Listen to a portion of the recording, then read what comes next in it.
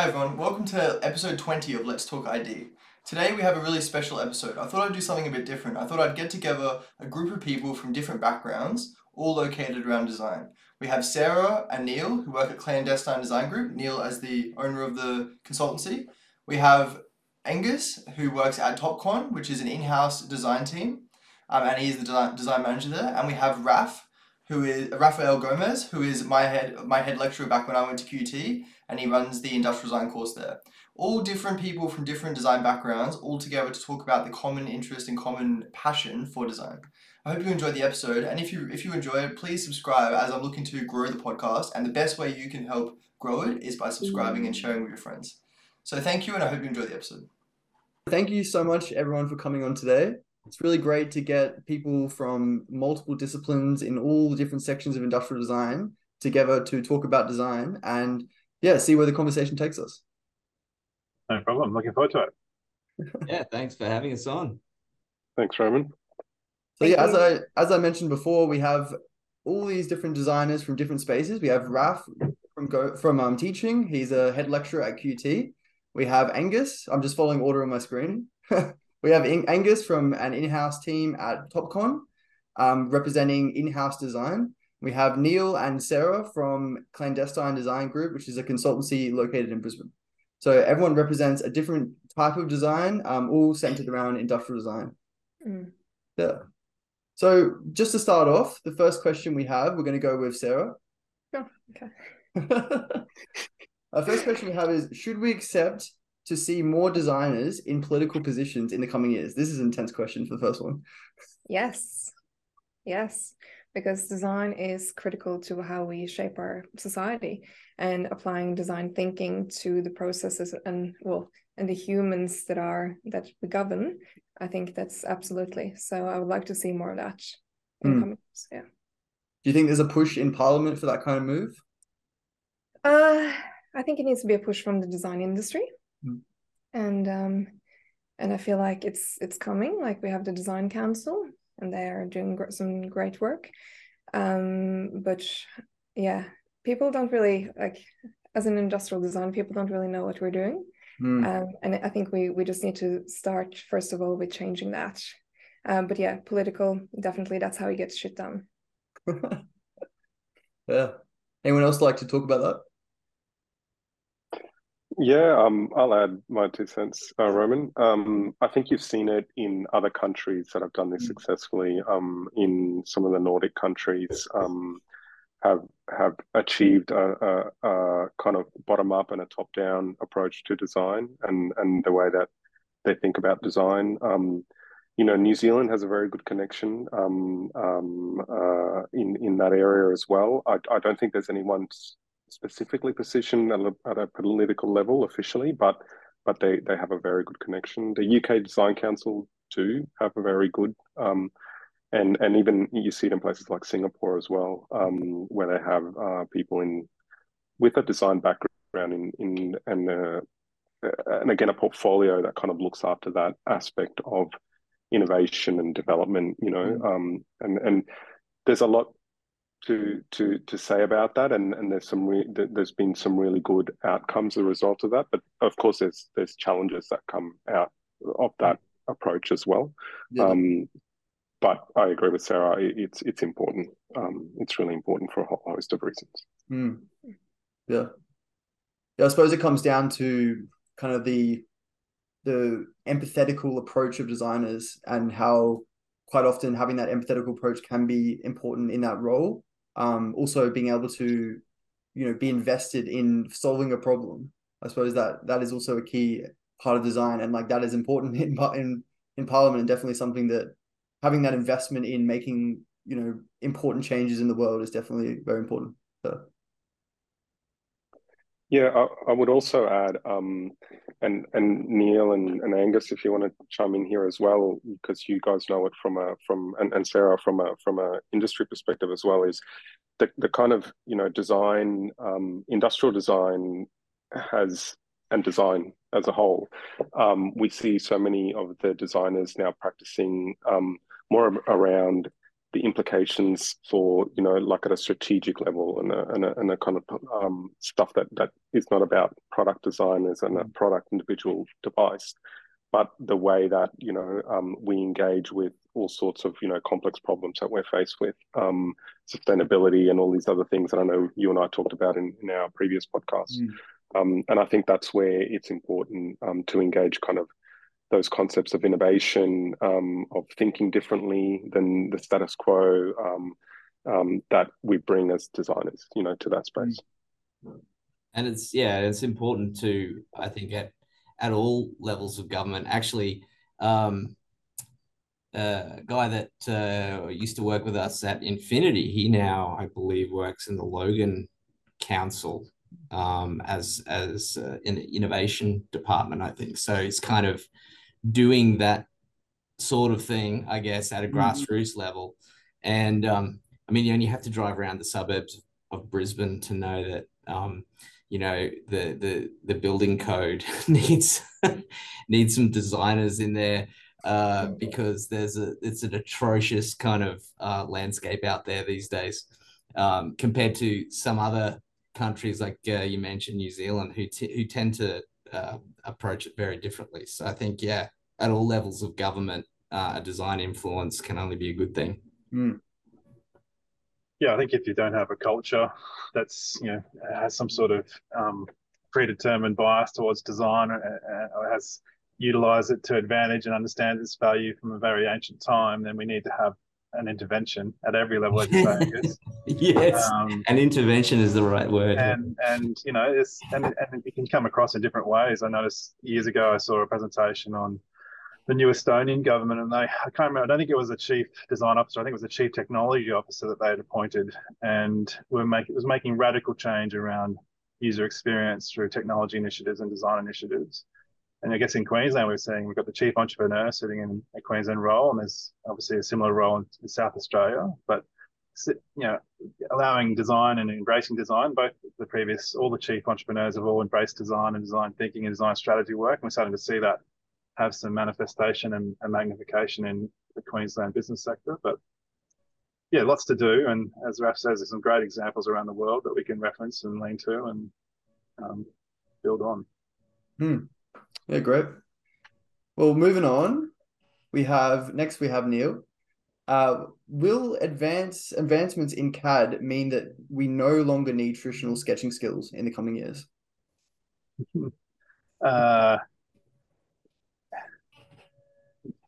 No, we still need traditional sketching skills. Until we've got the Neuralink chips embedded, and I can literally beam my thoughts to Sara or Angus at the time, and probably the quickest way that we're communicating concepts and ideas in the studio context is a thumbnail sketch, and articulating a schematic or a mechanism within seconds. Literally that drawing saves 1,000 words, I guess, in terms of process.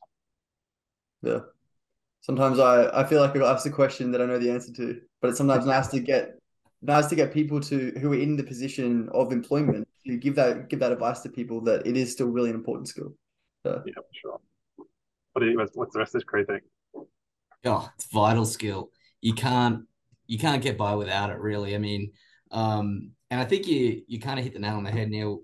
It's less about at least in my environment here, we're not doing a lot of really elaborate presentations. Internally, we're doing kind of enough of a concept presentation, let's say, to communicate what's needed, and we've got over time developed a certain style that we've stuck with. But more so, it's in the studio when we're all throwing around ideas, and even up on the whiteboard, just being able to really sketch something really quickly to explain what you mean. So you don't have to say 1,000 words, or I find it really hard to kind of get it out, and I've just always default to drawing it and go, this is what I mean. And I think that skill, I can't see that ever being defunct. And even when I was, consulting that sort of sketching in a meeting while you're talking to a client, and you know, they're talking and you go, oh, I kind of like this, and that type of thing really it helps to build their confidence in you, that you know they can see that you understand what they're talking about. So yeah, it's a pretty essential skill for any designer, I think. Yeah. Well, maybe just moving on from there, we'll go to Angus. Hang on, I think Sarah Can wants you to go? say something. Wanna go? So, Yes. I was just going to say, Actually, mate. There's often when I'm sketching out with the team here, I'm talking about Angus, it's like the interaction. Because probably I'm a poor communicator or I mumble or something. What I find interesting is that the designers interpreted my sketch in actually a 180-degree perspective to what I wanted.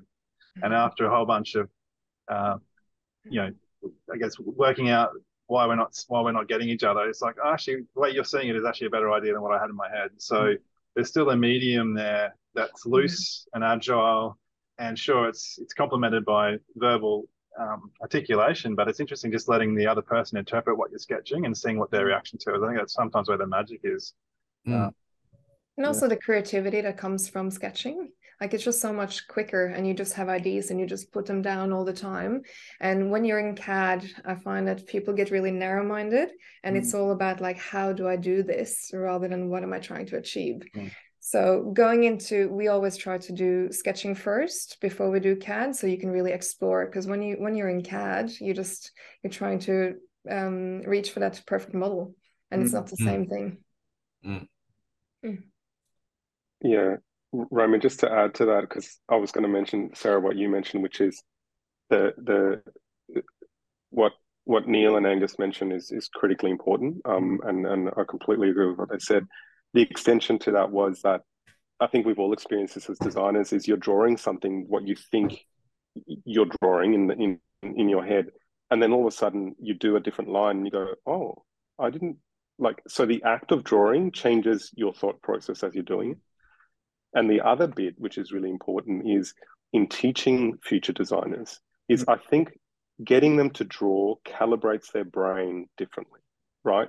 And so it's not even, let's forget about the skill of drawing. Let's just the actual sitting down with a pen and paper gets you thinking about what you do as a designer differently, and reconnects your brain. There's a lot of studies to suggest that. And that's not to say that we shouldn't have other things, because there's other things, obviously, like model making, right? That could disappear in terms of like what we need to learn in industry. But the learning of design and doing some models early on puts your brain, connects your brain in a different way than other things. So all of these have really important roles to play in like learning about what you are as a designer and who you are as a designer as well. Yeah, I suppose there's a bit of a trap in designers starting out, is that people can easily jump to CAD and they can kind of forget about the fundamental skills of industrial design, like model making, sketching.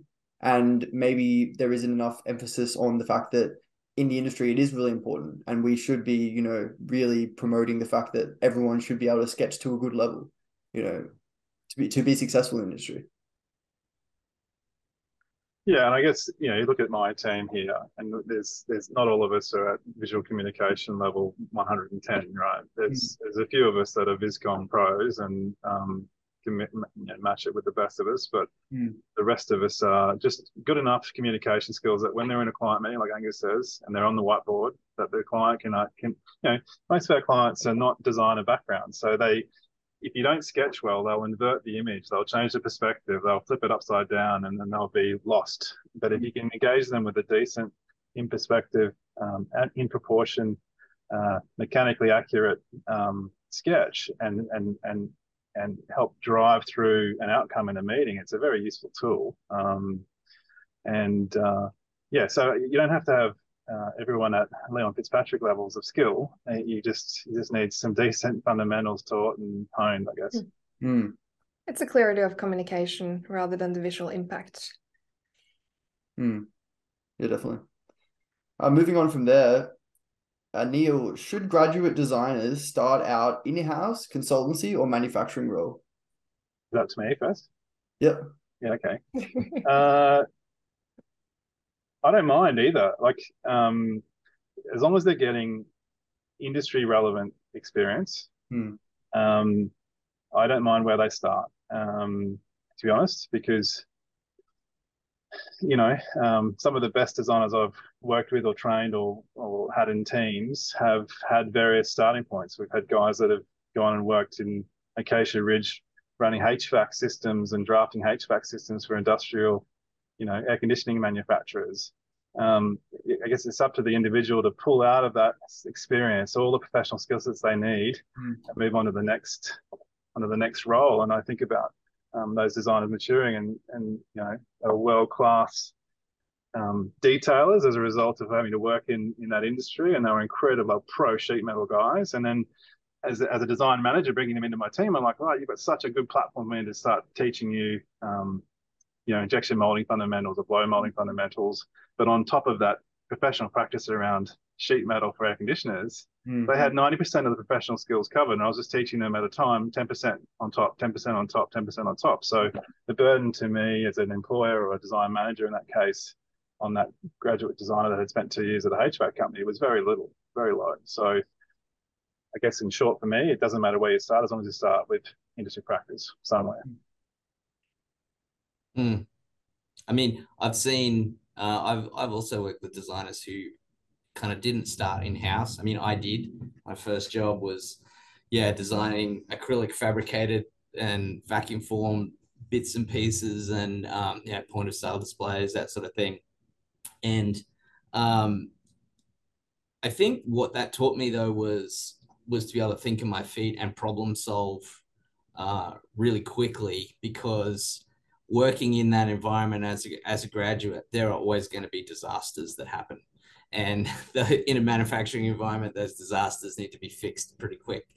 And so that kind of really nuts and bolts approach that you tend to get from being out on the factory floor and working with the guys out there. Like I remember we had a group of prototyping pattern makers, and then then there was a screen printing department, back forming and fabrication section, and everyone was kind of in the one big factory space, so you could walk from one to the other.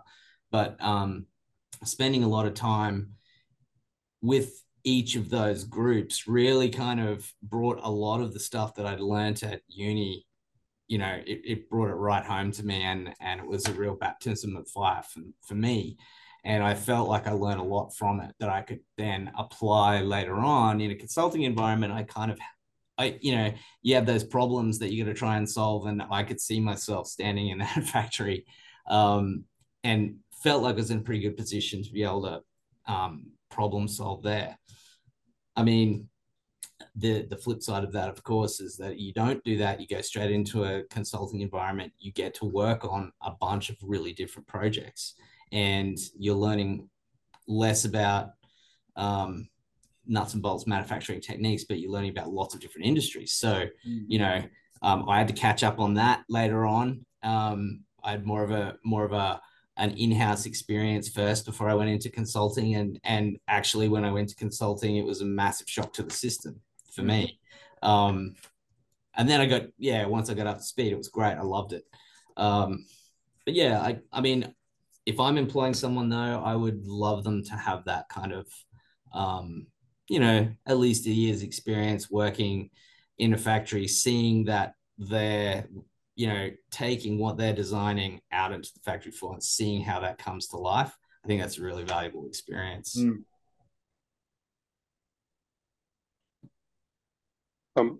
Roman, I might add, the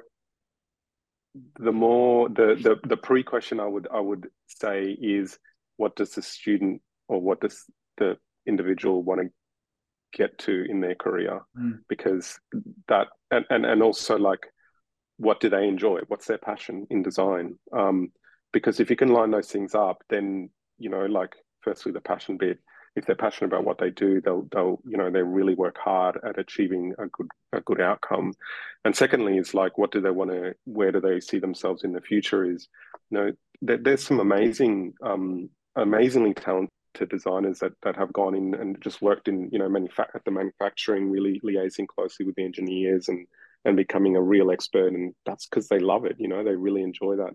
And then others who have crafted a really good career, Angus and Neil, as I've mentioned, is going in, you know, and finding their path through different job roles and taking the best and, you know, out of what they learned initially, and then going, oh, I really like an in-house design kind of space, or I really like the consultancy space because there's lots of projects, or whatever the case may be, you know. But it's important to, I think, line it up with like what's their future goal and what do they enjoy in design. And just also adding to that, like everyone's on a different journey, and it just means that it's just as important to figure out what you don't like. So if you do take the opportunity while you're young to kind of jump around a bit and just seeing what you like, what you don't like. Like I've been very lucky because I've been consultancy all the time, but within the consultancy, I've been able to explore different avenues like strategic design, and UX design, and like all different things on different projects. And I think that's really, it's been really good for my journey, because I could really then figure out what do I love and what do I want to, like, where do I want to aim my career. Yeah, so it doesn't really matter where you start. I think it's more where you end up and the journey. Yeah, so I think the other important thing that we see a lot of, you know, young designers to middleweight designers that have come out of industry is I think it's important to see this is a wish list, right? They're not about to stay here, but if they go and get an in-house role in a manufacturer, and they're picking up manufacturing skills like Angus did with his signage company, a shop fitting company, probably what you might have been missing, Angus, is design leadership. And we see design leadership missing in a lot of in-house roles, because Australian society, or Australian industry particularly, isn't got design leaders, hence why there's a whole lot of consultants that sit out there. They've got, and they tend to use design as on a project by project basis. They don't have that skill set in-house. There are a lot of manufacturers with in-house design leaders. So I guess what I'm trying to say is, if there's graduates coming out and listening to this podcast and they've got an option of going with company A, that's a sophisticated tier 1 Australian manufacturer, and company B that's similar but with a really strong design leader, and I'd suggest go with a design leader if you can, because they'll teach you and mentor you in your trade craft of design.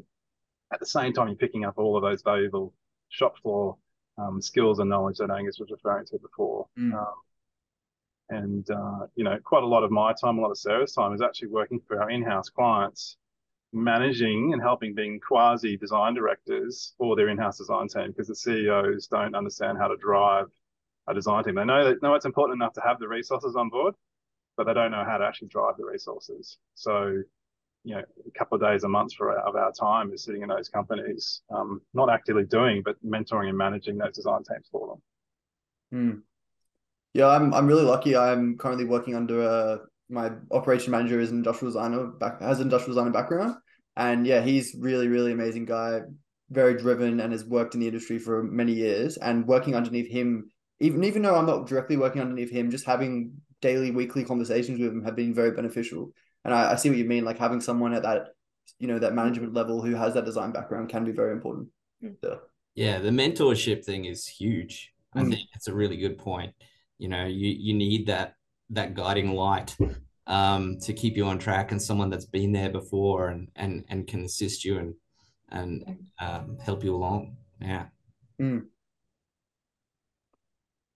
maybe just to move on, we'll go to, we've got for next is Angus. We've got, what will AI take our jobs or empower our position as designers? I think it's not going to take our jobs. I think AI is an interesting tool that I think may, in some cases, may diminish someone else's kind of opinion or of design. You know, like you know, graphic designers really suffered from lots of people being able to use Illustrator and then calling themselves graphic designers, you know. And I think that the danger with AI could be that, oh, well, you know, I don't need a designer. I can just, I can just do this using AI. But of course, it's only going to get you so far. It's not going to get you all the way. So I think, I think it's an interesting tool. I think there are some IP question marks around it. Who actually owns the output, I think, is still something that I know that this company is grappling with at the moment, where we've kind of put a bit of a hard stop on that until we work out exactly what the IP implications are. So that's something to explore. But I think, look, it's probably a tool that we could use, and it's going to get better, I would imagine. But I don't think that it's going to replace designers, because the skill set of designers is so broad and complex that, yeah, I just can't see it happening. I don't know what anyone else thinks, but I've heard a good I've heard a good metaphor for it, and it's just that the AI is sort of like an intern, so it produces a lot of ideas, but you still need a design manager to pick out what's good and to guide it. So I really think of it as more of a tool, and it's going to probably take away some of the mundane tasks that we don't really want to do. Or for instance, say in CAD, if I can just make the outer shell of something, and then I can say like, okay, we'll now make it for injection molding. And he will present me with like maybe 10 different options of how to do that. And then you as a designer can then use that and then guide through the path, but in a much more efficient way than what you would normally do. So I think it's incredibly powerful. And but yeah, as Angus was saying, there's going to be some interesting copyright issues with it. I've seen some good stuff coming out with Adobe. I can't remember the program, but they're actually granting, or they're looking at the licensing deal so that you can sort of purchase it because it's a paid model. So yeah, I want to keep an eye on that because that's kind of cool. Yeah, it's a pretty fast moving space at the moment. The other thing, just kind of going off what Neil, you were saying earlier about sketching, is that, it could be a good ideation tool where, I've seen some just watched some YouTube clips on a hairdryer, and depending on what prompt you put in, you might get this crazy looking hairdryer that comes back that's nothing like what you're thinking, and then the iterations of that, I can see it being useful in that way, where you sort of, your prompts end up giving you something that you didn't even think of. Like when you're sketching, you sort of, like you were saying, Raf, one line in a different direction then makes you go, oh, okay, takes you off in a whole other train of thought. But yeah, I'm excited by it becoming an aid or a tool. I think I mentioned to you in my podcast that we've been playing around with VisCom Plus, which is probably the closest active aid design tool we've seen.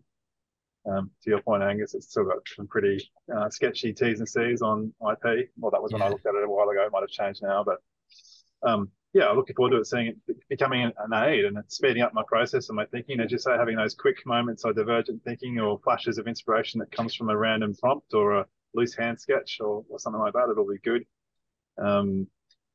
It's I'm not worried or afraid. I'm just excited at this point in time. Yeah, I think like the long-term thing, there's like, we can discuss ad nauseum, interesting conversation, to be honest, about like the dystopian and the utopian, ways that this could go. And we all see that in all sorts of, like Black Mirror kind of TV shows and stuff. But more immediately, like at least at the university level, and I've talked to, industry colleagues as well, is it's improved their workflows. It's created like we're talking about, kind of Midjourney, DALL-E kind of stuff for design, sketching, and visualization. Improve, the kind of outcomes more immediately, but also like for writing documents and stuff like that. Like there's still like a lot of work you have to do to put it together, a document, but it's actually making people's communication better because it's doing a lot of the middle work that you have to kind of sit there for hours kind of fixing stuff. It's doing that bit really quickly, like super quick. and then actually getting you to go, actually, that's what I want to say. And if it's helping us achieve that, then it's actually just really good in terms of like helping us communicate what we want to communicate, right? So yeah, I'm not disqualifying or kind of ignoring the dystopian things that could happen as a result of AI, but certainly just immediately I've seen some really good benefits from students and in industry.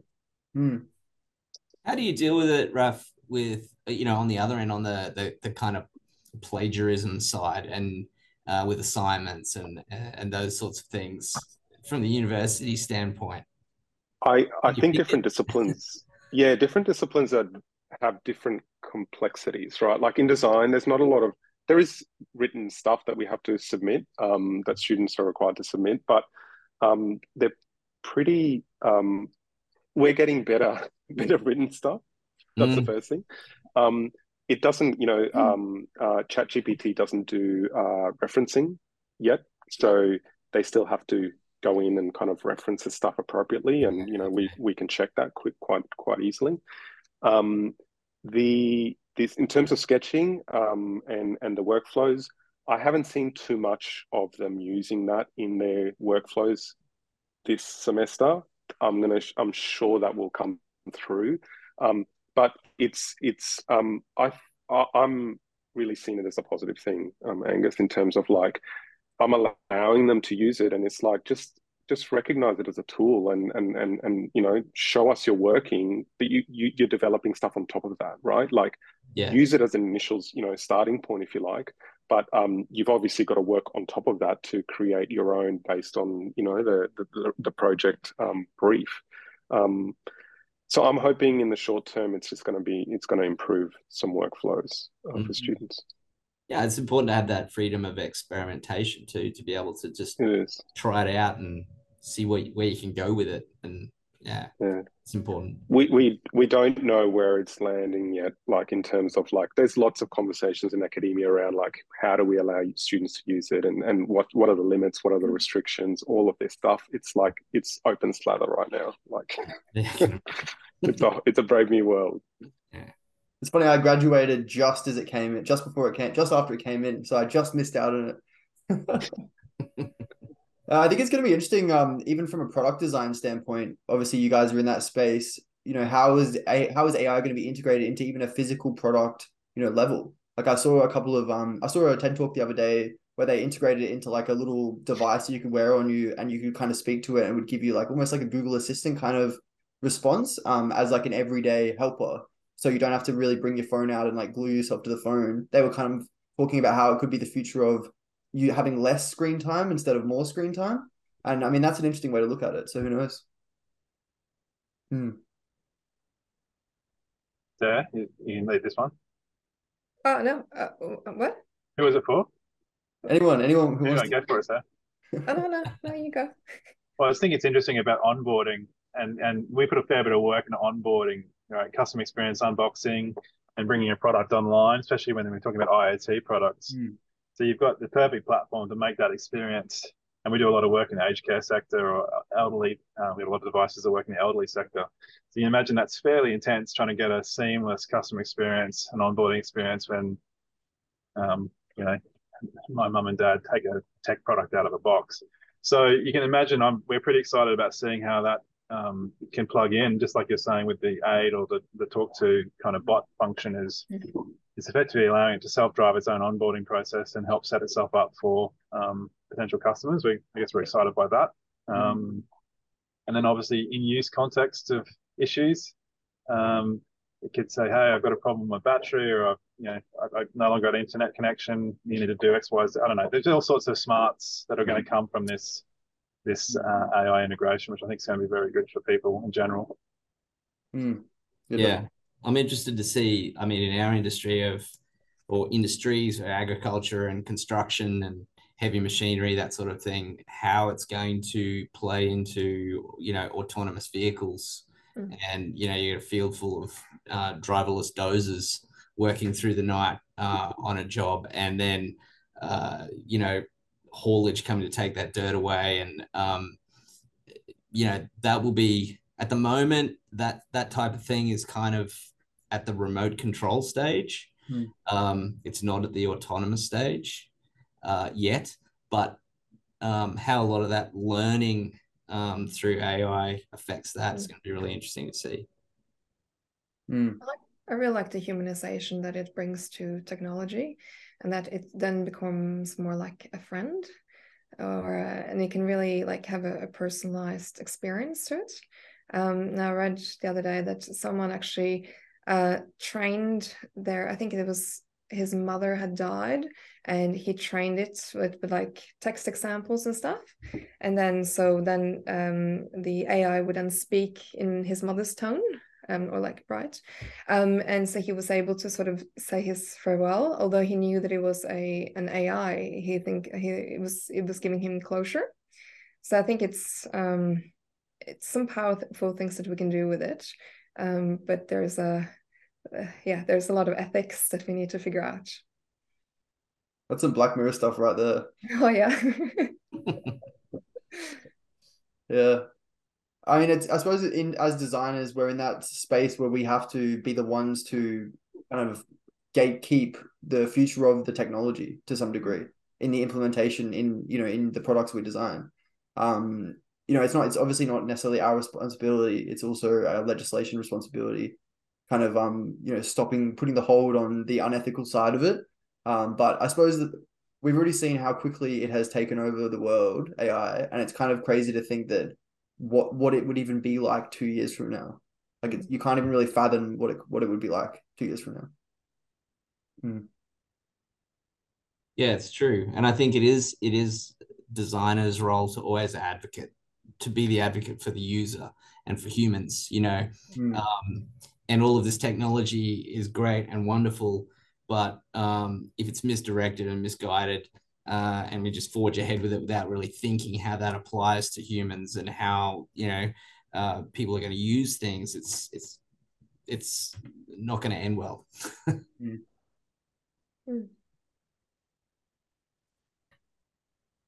So maybe just moving on from there, we've got Raf. So should we accept to see more designers? Oh, I already got that one. There you go. Number 6. No, it's not doing very good at generating new ones. Number 4. It's a failure of AI. Yeah, see, there you go. There it is. we've found its limits. Panel discussions. Well, this is a very relevant one for Raf, so it works out well. Is it a must to have industry experience as an academic? In design, yes, I think so. To some degree. Now that industry experience can come in many different ways and forms, because as we've all talked about already, industry experience and the positives that you can bring into a project is not just skill sets, but also personal attributes, professionalism, a whole heap of other stuff that is not relevant to skill sets that we traditionally think about as an industrial designer, as a designer. But yes, I do. I've always believed. So even before I became, an academic, I always thought if I ever teach, especially in design, if I ever teach, I want to have my foot in industry to be able to discuss those, the relevant topics to students and talk about them in a way that I've experienced or I know of firsthand, at least. In other disciplines, that's not the case. In other fields, that's not necessarily the case. The theory is the practice in other fields sometimes, right? But in design, design for me is like the end to close the loop on design is like you have to make stuff in the world so people experience it. As Angus, as you said, is like it's for people, and so we have to know what it means in context. And unless you do that, then it's not finished. It's not resolved yet as an idea, as a concept, whatever. So yes, I'm a big believer in it. In saying that, of course, as an academic, I see the place for theory. I'm a big. I understand the strength and the power of theory and its limitations, just like I understand the strength and the power of practice and its limitations. And it's somewhere in the middle where it's really important. So if it's somewhere in the middle, that means that academics should have industry experience. And, so yeah, answer is yes. Yeah. Anyone else? Yeah, I actually think I would agree, but I think that I spent a couple of years doing some tutoring of final year students at QUT, and what I found in that experience was that I was kind of lacking in the theory, like I had all these practical examples of really detailed injection molding details and powder coating and chemical conversion coating of die cast components and all of that. But the theory side of it, I probably hadn't done so much since I left uni because got straight into it and was worrying about tolerance stack ups for a long time. And so I think it's a balance. It has to be a bit of both. And I think it's important for students to see that. And I remember Vesna was running the course when I went through there. And, Vesna was always on about research. And then I started working and I was like, when am I ever going to write a research document in my professional life? Nobody wants to pay for that, right? But now I actually see it and I see the value of it and the value of when you don't do that properly, it really goes wrong, and I think, it's really important to get a good balance of practical skills, but and like I think we talked about it in our podcast where if you're going to learn all the practical skills of industrial design at uni, the course would never end because there's just too much to learn, right? In every industry that you could work in, right? So it's important to get that theoretical foundational knowledge. And I still, even though I'm a bit fuzzy on it these days, it's been a while since I've been at uni. I still think back and I still draw from it, So the balance is important, I think. I'd second that. I think this is not pointed at RAF or QT. I think we've got an industry-wide global problem at the moment where most of our university sector suppliers of students and talent they've got best in theory, but they're no longer providing best in practice, and that's the balance that's missing at the moment. I can remember when I graduated all those years ago, going into CMD as a young graduate, I was able to provide best in practice skills on Rhino, right? I was schooling the old dudes on Rhino because my tutors were best in practice tutors on Rhino. So that's long gone. That's 20 years gone since, or maybe 10 years gone since we had best in practice skills being taught at universities. And I'm talking globally, where your industry employers are still best in practice and not learning anything from the graduates. In fact, they're just teaching them best in practice skills. So I think that we've lost that balance. We've got best in theory being taught everywhere, or most places, but we don't have best in practice anymore. So it's a concern for design directors like myself and Sara and Angus that we've got a really big employability problem at the moment, for sure. Yeah, I do see a lot of graduates coming out not really wanting to get into the nuts and bolts of design. And I think not really understanding what an M6 machine thread is, and I mean, I know, like I said, you can't learn everything, right? But there are some basic things, and I don't know whether it's a generational thing or whether it's I don't know, but I think that the practical side of things really does need to be ramped up a bit in general. Yeah. I mean, you've also got to look at we noticed it in the tail end of the auxiliary programs that we're running that we started to see the start of the STEM only high school programs in Brisbane, right, where our students were coming through from Griffith or QT, and they'd gone to high schools that were STEM only, right? So they didn't do home ec, they didn't do shop A, they didn't do shop B. Sure, it was available, but it wasn't really part of their priority culturally or available in terms of the mechanism of their high school. So we didn't have any of those sort of practical skills. and we're not seeing those practical skills coming through in young graduates as well. So we're sort of getting this. There's a cultural shift or a society shift, as well as a focus shift, I think, from unis globally as well.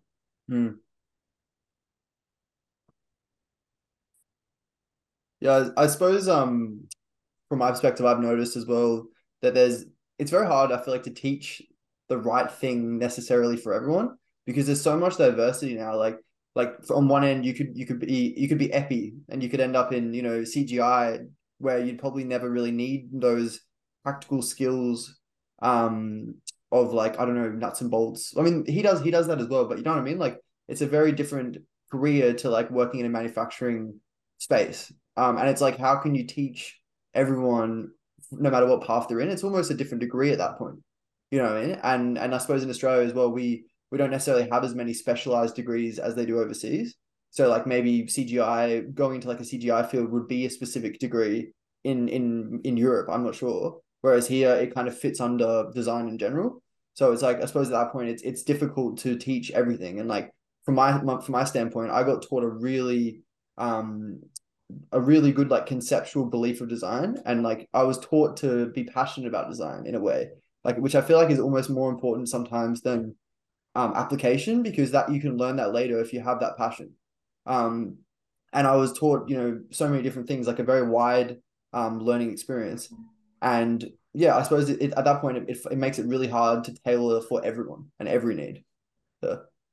I agree with that. And also just industrial design is so big, but what I find it is a core skill, especially for a consultant, is that you learn how to research about the area that you don't know and figure out so like agriculture product. Okay, well, I have no idea what this is about.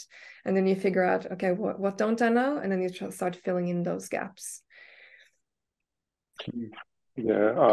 To add into that, Sarah, is like educating students on how to be lifelong learners, like how to learn well, how to learn fast, how to pick things up well.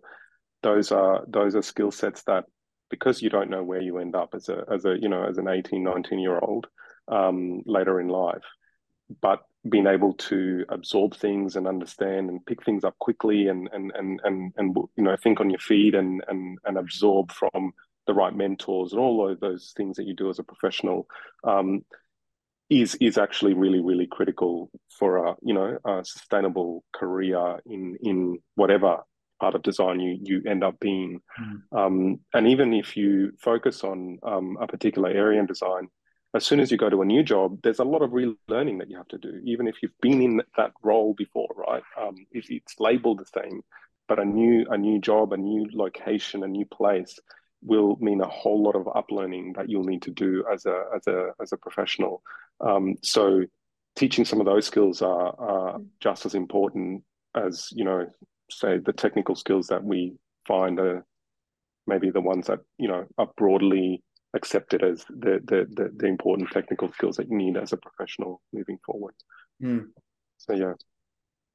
Just adding to that, there's the sort of job titles and descriptions and tasks that we're doing, like that we're educating for today. It might not be what they're going to be doing in the future. So we need to make sure that it's more the foundational skills of like, how do you learn? That's important. Yeah, definitely. To move on from that, going to Sara again, will 3D printing bring about the end of mass manufacturing? Oh, that's a tricky one. Yes and no. Like, it's not there yet. I'd love to. There's some. So the biggest difference between the way that we design right now is that we design for processes. So if you're doing injection molding, you need like 1 to 3 degrees draft. There is objects look the way they do because of the manufacturing methods and how we can create it. So, but to a degree, actually, the 3D printing also does that. So, for instance, if you're printing with like a liquid, you need to have drainage holes, or you need to have it on a certain degree. I don't think it's going to replace it, but I am welcoming it as a way of manufacturing, because that means that we can do local runs. We don't need to do like one mass manufacturing runs of like several thousand. You could do a couple. And so from sustainability perspective, that's really good. Because then you don't need to ship materials around. Well, you might still have to, but hopefully you can source it locally. So I think it's not going to replace it, but I think it's going to add to it. Yeah, I would agree. I think that's actually the perfect statement. That I'm looking forward to it getting to a point where we can actually start taking advantage of that. And from a sustainability point of view, yeah, awesome. Because I mean, at TopCon, we are producing relatively low volume stuff that is high value and has to withstand ridiculous environmental conditions. So a lot of our enclosures are die cast or thixo molded, but with that comes a lot of energy that goes into producing all of that. If I could 3D print the same enclosures, that would be amazing, because the other part of that is that it's infinitely adjustable. You haven't got a tool that you've sunk $100,000 into that then costs another $30,000 to change. You can modify things, and the flexibility that gives, I think it's not quite there yet, and I'm just like hoping and praying, like just maybe another 5 years, but yeah, I'm looking forward to the day where we can utilize that for production parts. Yeah, I just back all that up. I just think it's amazing to see where we've come in my career. I can remember Craig coming out with this LOM laminated prototype, which was layered glue, die cut sheets of paper, going, how cool is this? And then here I am, I do the same thing to these guys going, we just printed this in 12 hours and we can use it. It's amazing.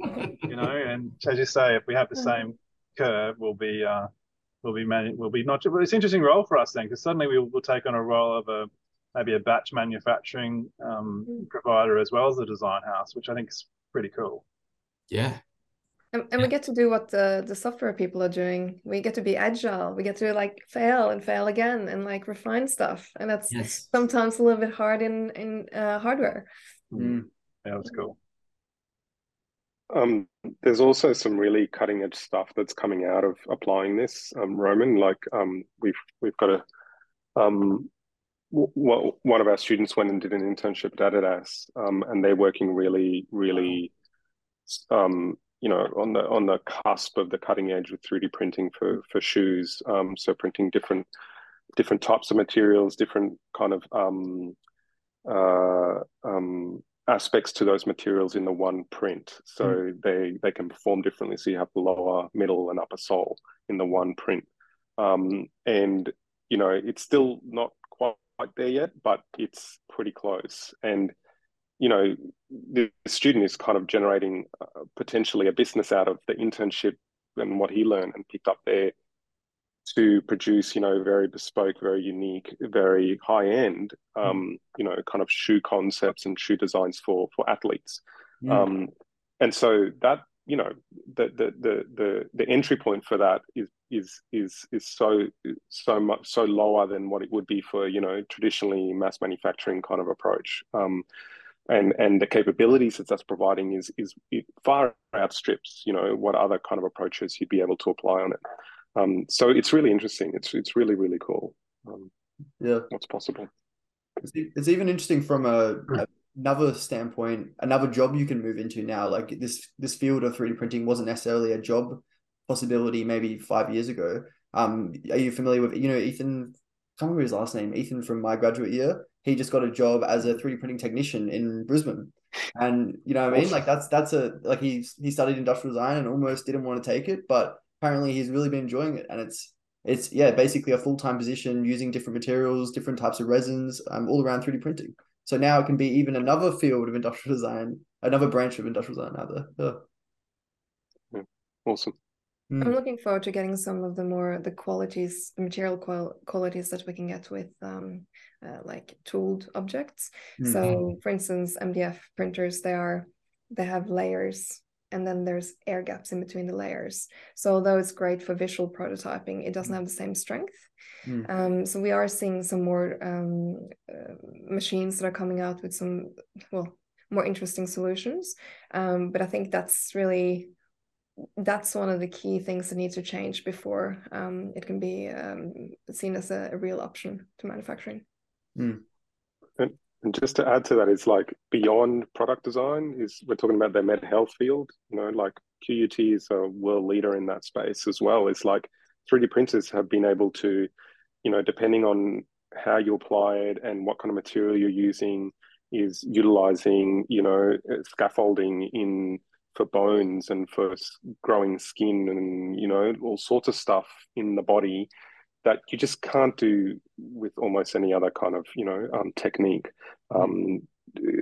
Like Sara said, you can fail fast and fail often doing this process, and really decrease the time frame that you can go from an idea to something that is applied as a med health kind of application. That's a totally different area where the skill sets from a design play a really important role. Like you're saying, Ethan he could be like an expert at 3D printing in the med health space that has nothing to do with like mass manufacturing of products. Yeah, it's really exciting. To move on from there, maybe Neil, if you'd like to answer this one, how can we foster a more inclusive design culture that attracts women to the prospect of a career in industrial design?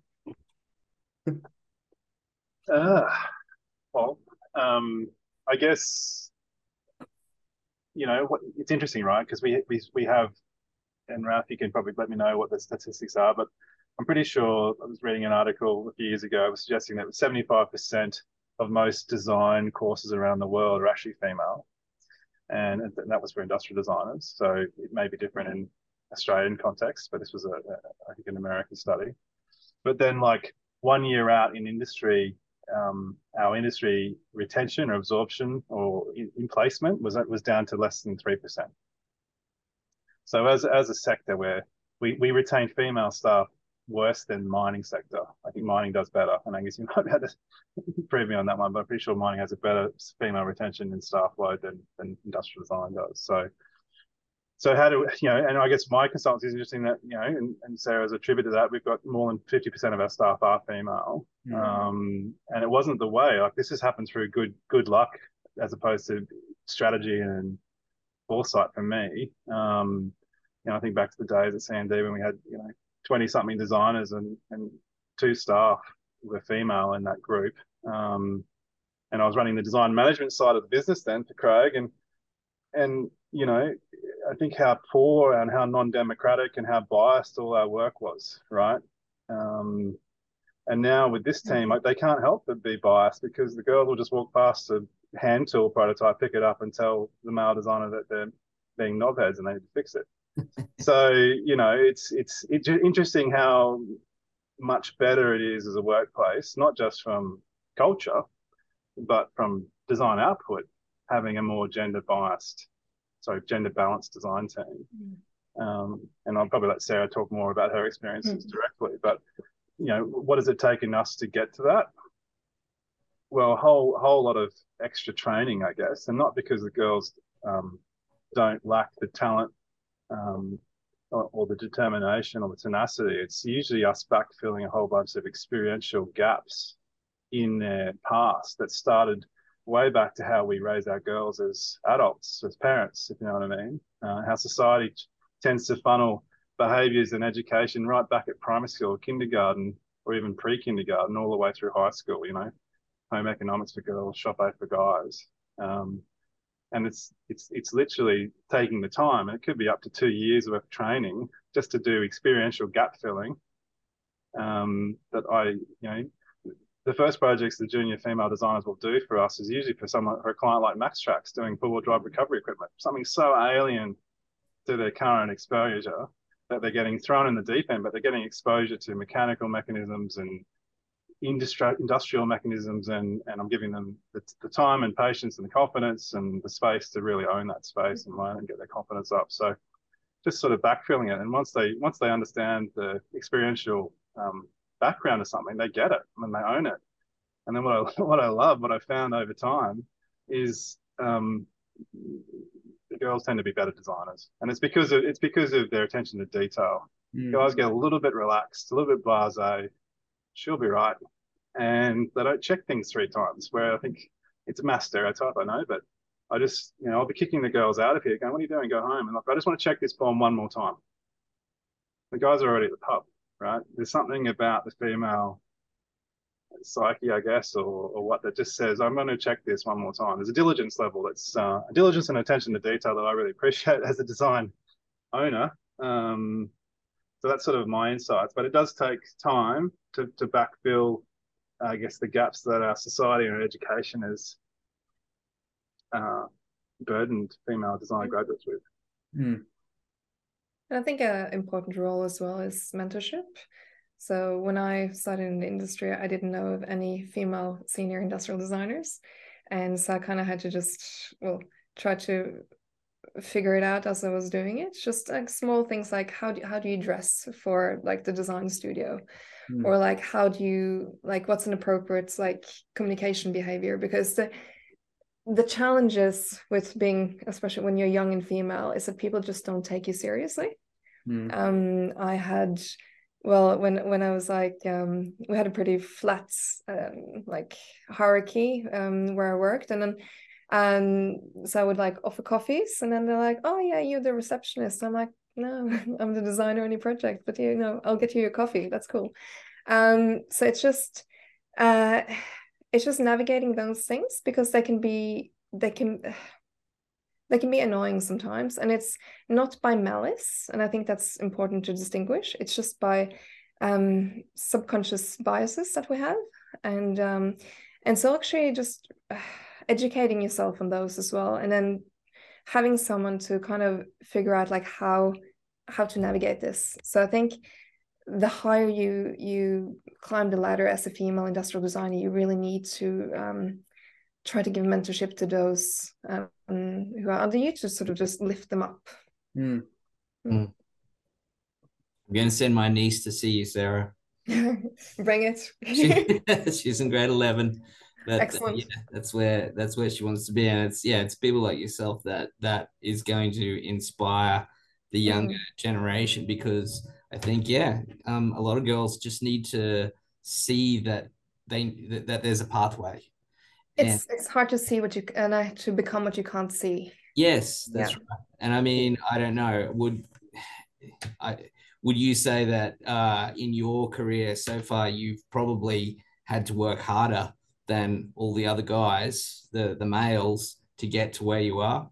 I have worked really hard, and I think I've also put that onto myself because I need to prove myself.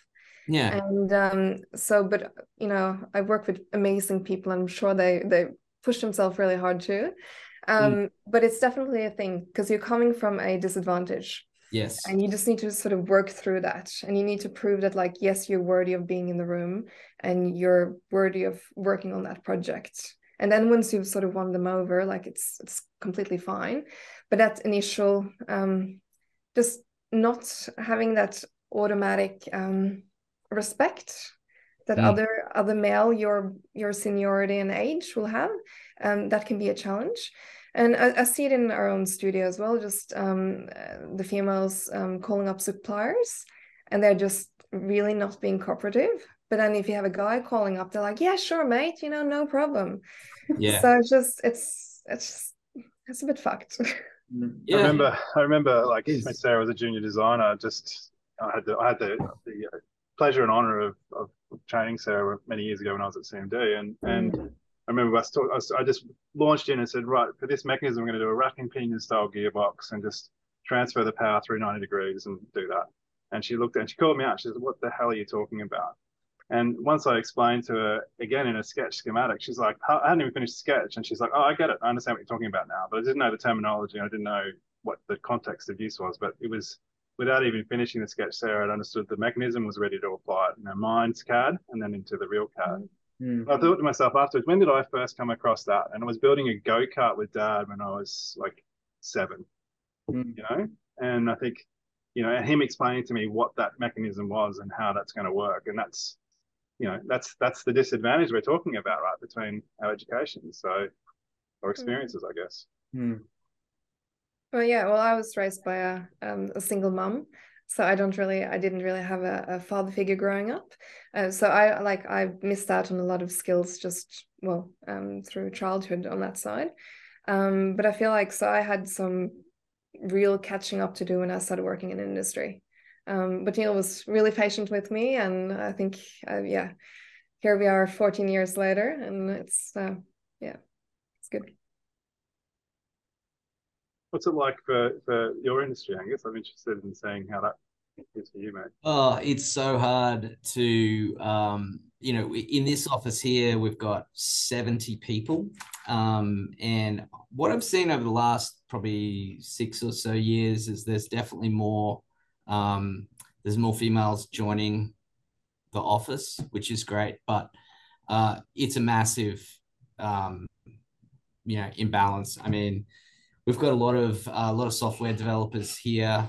The industrial design team is really kind of a small part of this office. It's mostly software developers, and it's kind of the same. There's, I would say it would be probably 90% male, 10% female. But interestingly, in Topcon, we have a lot of female upper management and females in very key upper management positions, and which is great, and I think that actually might be more of an American thing. It tends to be less of a difference there than there is. Australia is pretty bad, I think, on the world stage. But I don't know. The US tends to be maybe a little bit better, but I'm actually really thankful for our female leaders because they bring a lot of common sense and no ego to the table, which is refreshing. What are you seeing at uni, Rafa? What sort of numbers are you seeing? Seeing more girls than guys in the classes, or is it sort of 50-50? Neil, like a few years after you and I finished, there was a real increase in females. We almost had 60-40 females at one point. So that was maybe 10 years out. That was the high point. So, about 10 years ago. And then it dropped right off. Like we had a good 5 or 6 years where it was like heavily male dominated again. And we're only starting to see that change recently. So the last few years, we've got a bit of a better balance, and even through to final year, which is good.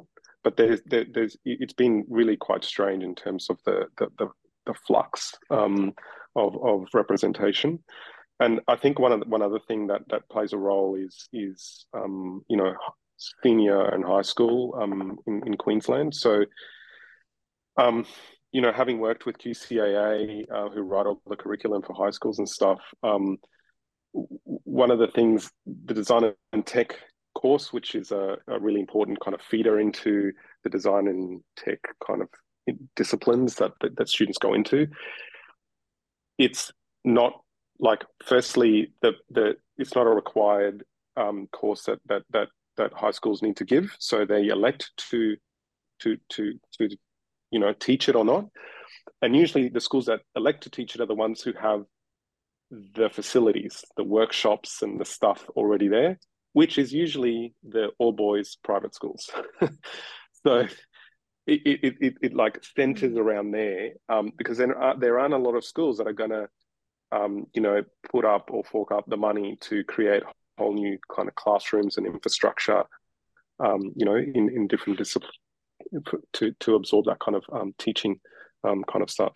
So yeah, we've got a real problem, kind of, at least in Queensland, in the schooling system, that feeds up into the fundamental skills that need to be taught there, that would then help students think about going, oh yeah, I want to do that for my career in university and onwards. So yeah, it's a lot of problems. I would say that's my experience of being the father of two girls and looking at schools. And yeah, the girls' schools, I suppose, probably in the last few years have started that uptake, but definitely it was the boys' schools were way ahead. They had all that stuff nailed, and it was still, you know, we go and look at the girls' schools, and it was home ec, and there might, as part of that, there might be a little bit of a fashion design component, but nothing really more towards industrial design. What was interesting to me was my eldest daughter went to the went to Quacky at Kelvin Grove, and they have a really good not really, it's not industrial design, it's not called that, but the IB program. I went there and looked at it, and I was like, man, I want to go here. This is really good. Those kids were doing some outstanding work. It just, you know, grade 10 and 11 and 12. It was amazing, and that environment was terrific. It was really good to see. But I think yeah, also knowing a couple of teachers, and knowing that, you know, as art teachers, you are suddenly then told, okay, you're going to teach design now, and yeah, that they're not really equipped. There's the curriculum's written there, right? But there's a lot of problems, Angus. It's Yeah. There's like a staffing issue. Yeah. There's like an infrastructure issue. There's also, like, you know, government priority areas, like they're funding stuff around STEM and other things that you know, like specifically, you know, carve out things that they're funding. Yeah, so there's different levels at different areas. Yeah, I think it would be really good for people of our, you know, of all of us, people who have been doing design for a while and have had a bit of experience to engage with schools. You know, going into schools. I mean, I was in a lucky position where my sister-in-law was an art teacher and had to start teaching design, and she called me up and was like, "You've got to help me." And so I went in and gave a bit of a talk to the kids, and they're all keen. They want to learn, and they need to get off on the right foot. But you know, tutoring at university is one thing, but somehow getting into the schools, I think, to really get all these kids knowing that they can do this, you know, especially the girls who might not even really consider it as an option, or might not even know that this thing that they use every day was actually designed by someone, and, you know, not just the outside, but the software as well. So, you know, I think making those connections and having those light bulb moments for those kids earlier on is going to really help to set them along the path. And then it's also a matter of keeping the women in their roles, because there's a lot of hurdles. So one like elephant in the room is what happens with motherhood. So I have a toddler, and I up until, well, I probably didn't feel like I felt like I needed to have my career in a certain space and to reach a certain seniority before I was really comfortable stepping out on maternity leave and sort of having kids. And if I feel that way, I'm sure a lot of other women do too, because there is what happens when they come back? Do they actually get their career back on track? Like, I've been incredibly lucky. So I stepped back in after 9 months, and then now 2 years after, I'm design director. So I made it through. So I'm very happy about that. But it's challenging, and we need to support women who wants to work, to give them flexibility, and not if they come back in a part-time role, then, you know, still give them good projects. Still don't just give them like admin roles, because, you know, if you're not there all the time, you're not committed. That's just bullshit. So I think there's a lot of areas there that needs to be improved, and also from like a political point of view, just like childcare. If you can get childcare more accessible, that will help a lot of women coming back into the workforce after they have had kids.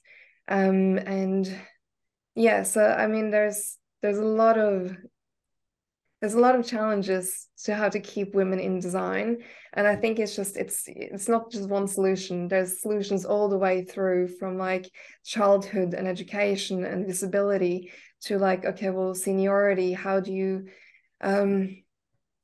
even find mentors, right? Or what happens when you have kids, and how does that impact your career?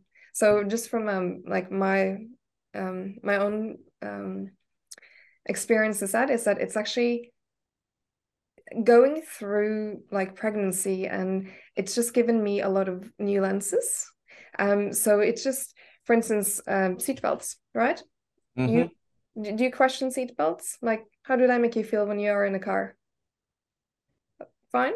Oh, yeah, fine. I thought so too. Totally fine. But if you are like in your third semester and you have a huge belly and you have the seat belt that just sits diagonally across the belly, like on the baby, you are terrified, right? Yeah.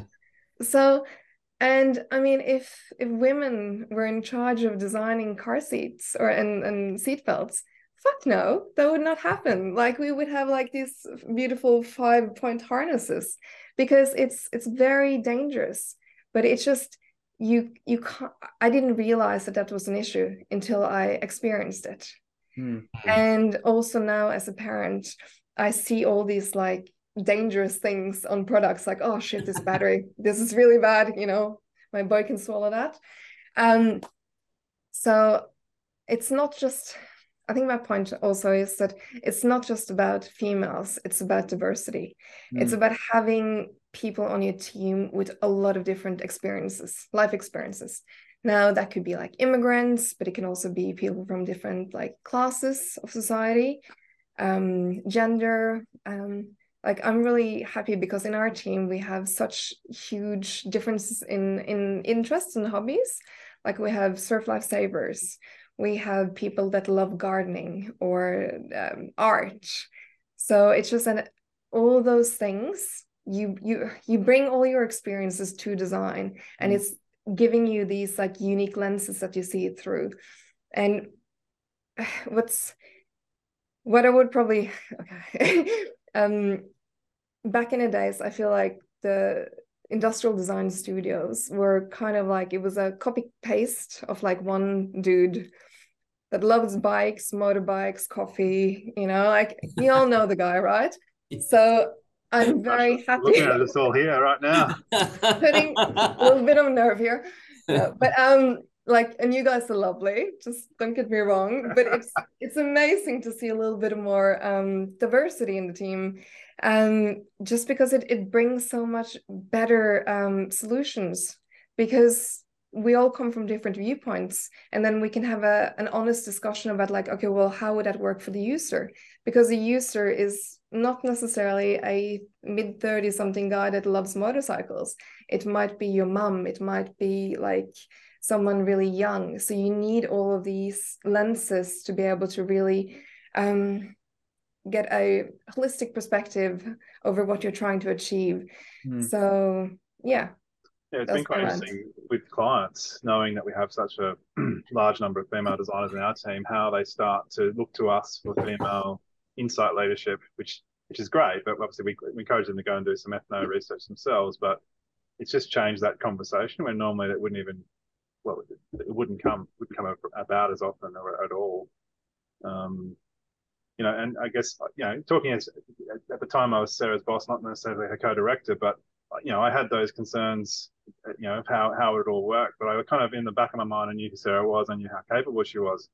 So I wasn't that concerned about her, going, becoming a mum and coming back part-time. But what I've noticed is she's been, like all of our mothers, she's been given this secret mum power, right? Which supercharges her efficiency and her efficacy. And it's like, yeah, sure, she's back to 4 days a week, but she's getting 6 days worth of work done in 4 days a week. So I guess if there's a little bit of learnings I've had, is it's embrace the power of the mum. It's incredible how efficient she is in particular. But thinking about all our mothers. They're pretty powerful people, really.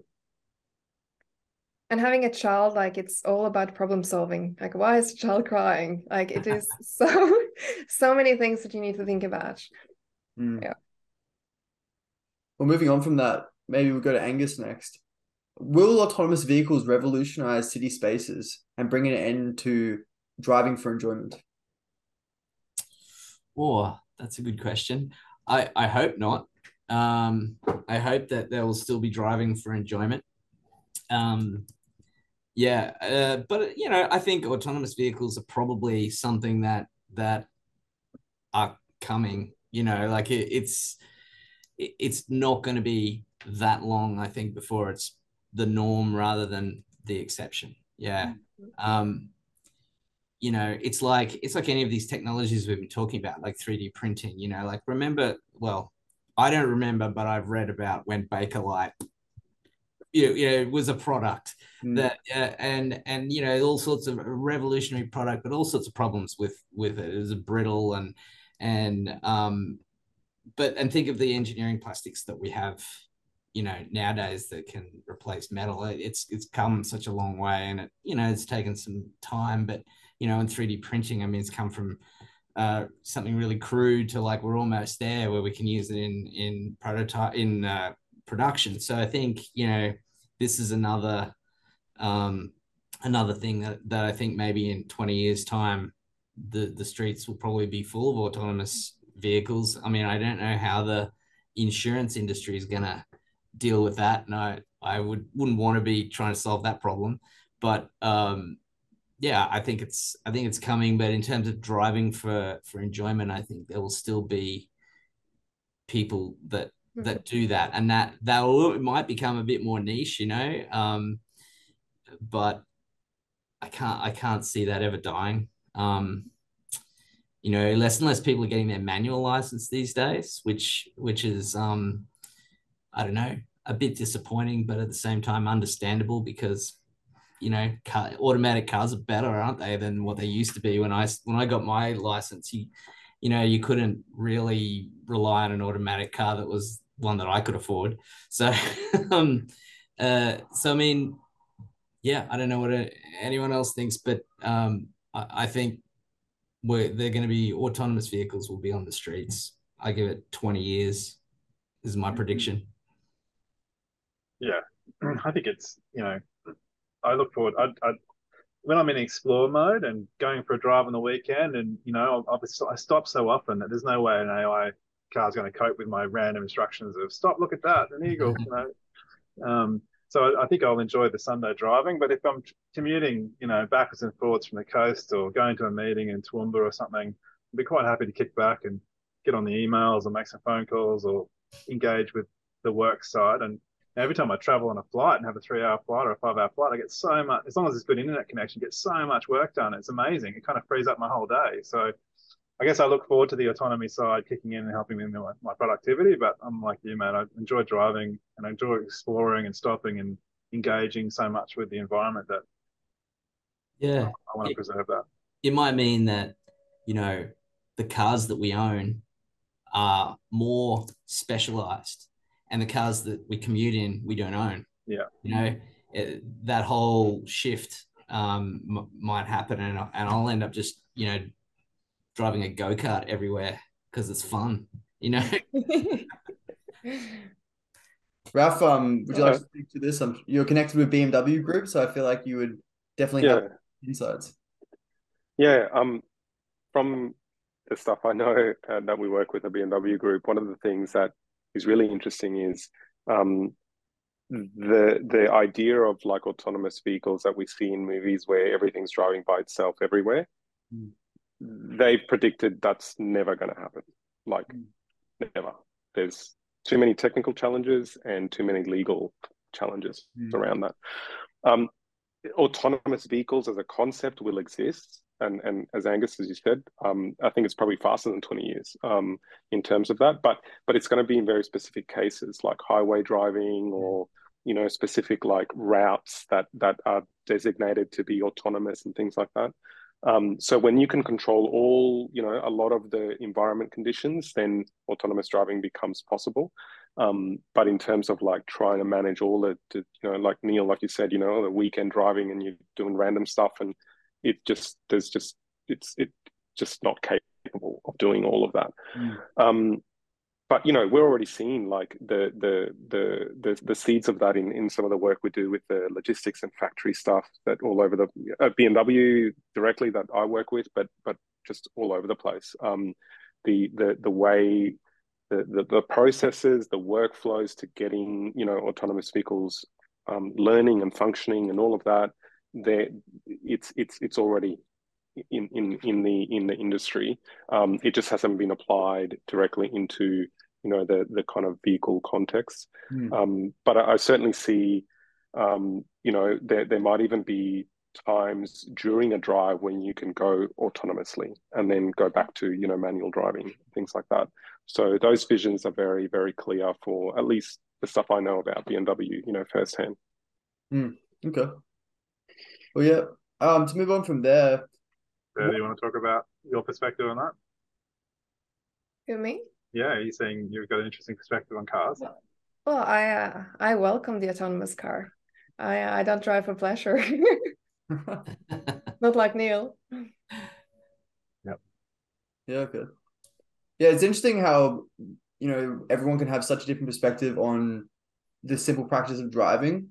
Like some enjoy it. Like I'm sure my girlfriend, if I gave her the option to hop in a self-driving vehicle and get to work every day, she'd probably be like, sign me up, Whereas me personally, I'm on the other side of it. And it's like, how can you design something to fit with all these different types of perspectives when you like as we know, autonomous vehicles won't work if half the people on the road aren't using them. And that's going to be the struggle, which I think is going to be the biggest issue of implementation. So.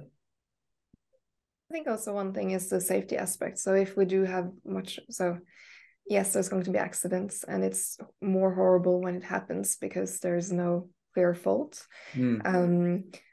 But there are so many people killed every year from automobile accidents, and I think, just reducing that would be amazing. But it needs to be a bit of a cultural shift as well. But I think we are seeing trends where young people aren't necessarily getting licenses and aren't so interested in cars.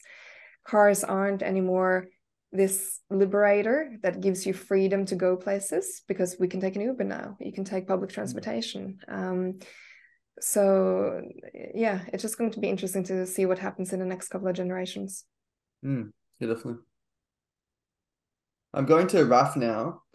What lessons have you learned along your career that you wish to share? And I feel like this is a big one. Everyone here has had very extensive careers of many different experiences.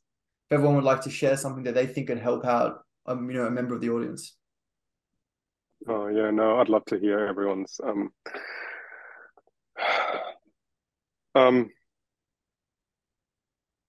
It's interesting as someone who tries to do their best to educate the next generation of designers. I'm a massive believer in like following your passion in whatever you do, whether it's design adjacent or not.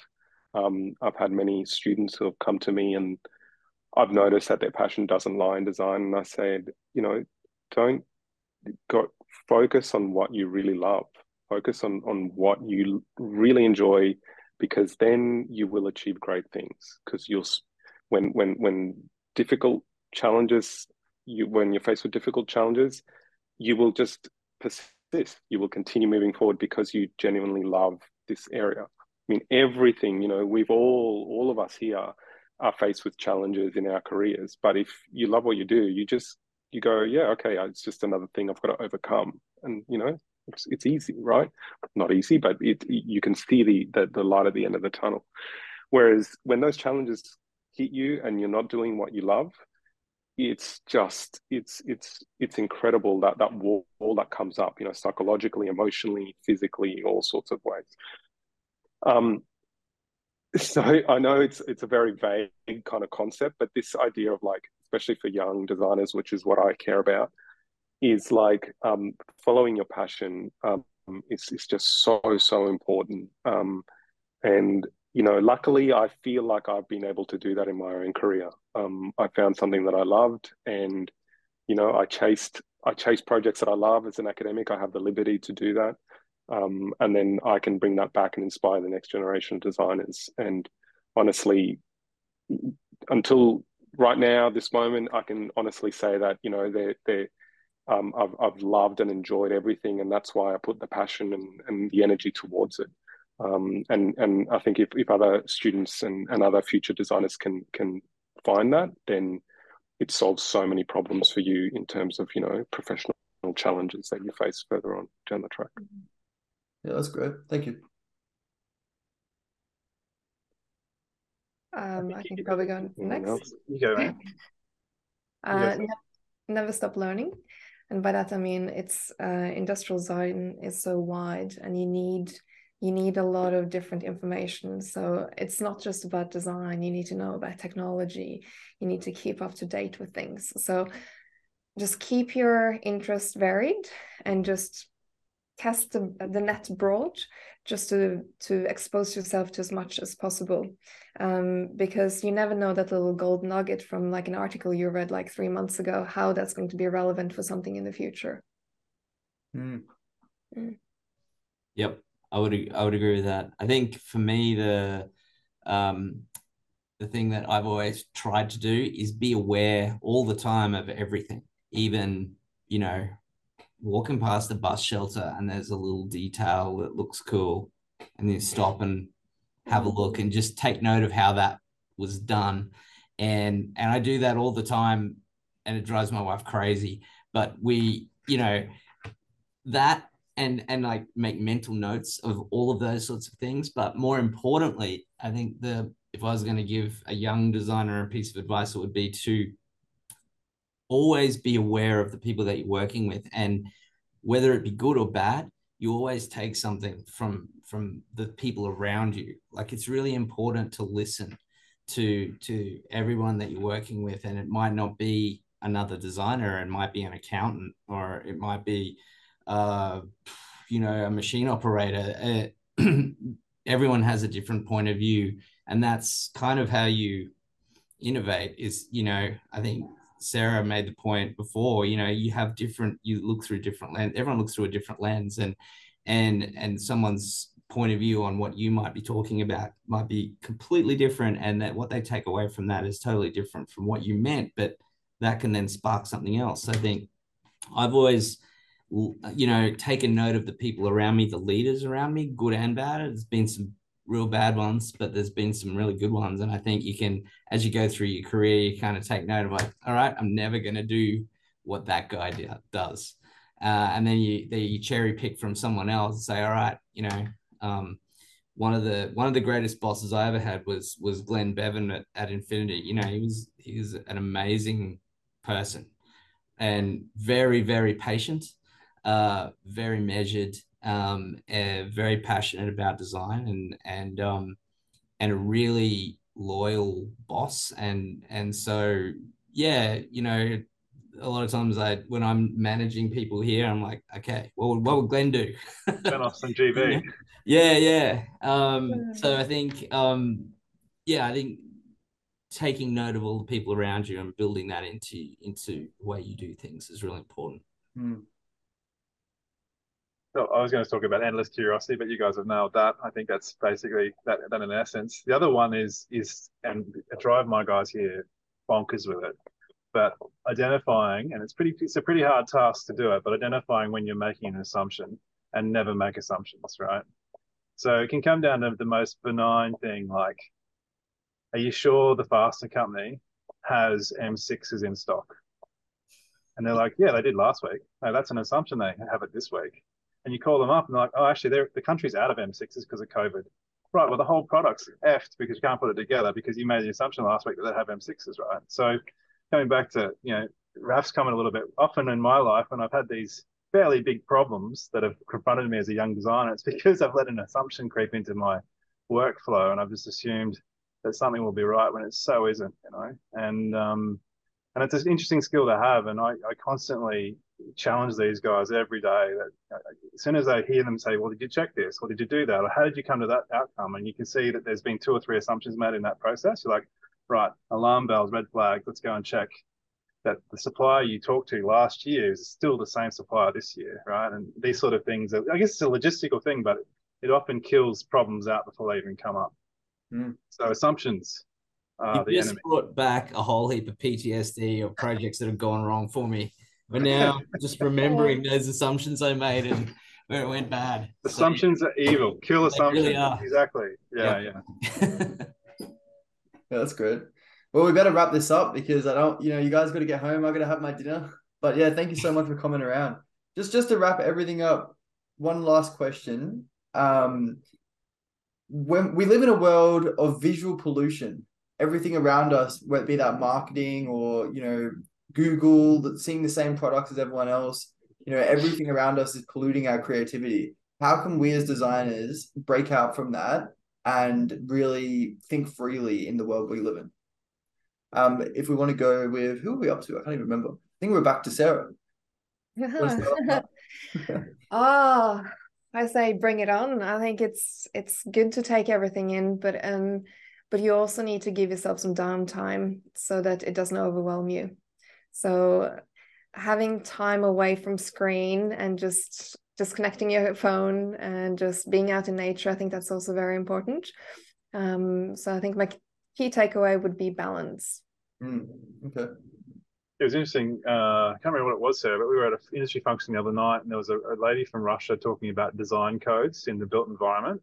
And I haven't been to Russia, but she was saying that down the street in, say, Moscow, the design code is so strong that KFC cannot have its own sign. It is literally a blue sign with Russian font that says KFC this way, for example, right? So she was telling me about how clean the environment was and peaceful, and I'm like, oh, I don't know if I like that. I feel like that's pretty monochromatic, and the diversity's not there. So, she was talking about design crimes. Design crimes, yeah. Well, that's right. It's finding the balance between design crime and font crime, and then this example that we were talking about with this lady from Russia about the Russian the design code that seemed to have gone too far the other way. So I haven't really answered your question, but I agree with Sarah. I think balance is the key.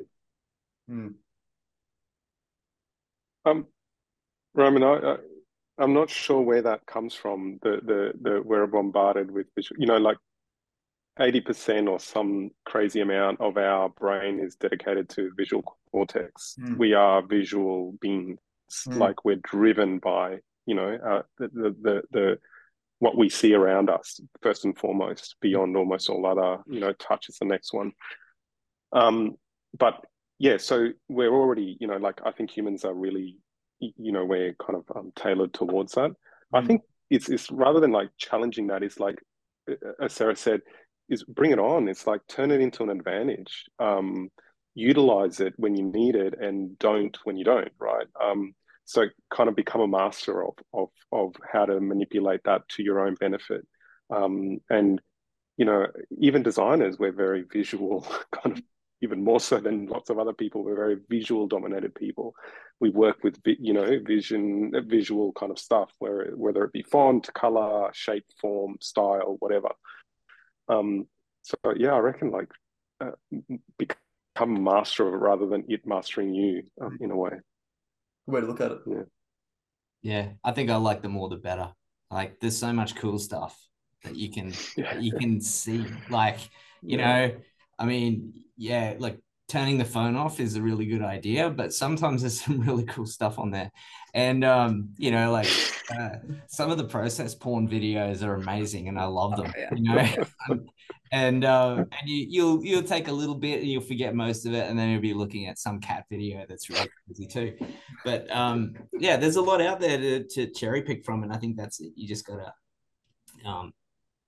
somehow, maybe our brains are good at sifting through and picking out the good stuff and forgetting the bad stuff, and sometimes it sticks, and then you can use that on some seemingly unrelated thing down the track, And hopefully AI will just step in and filter out all the crap.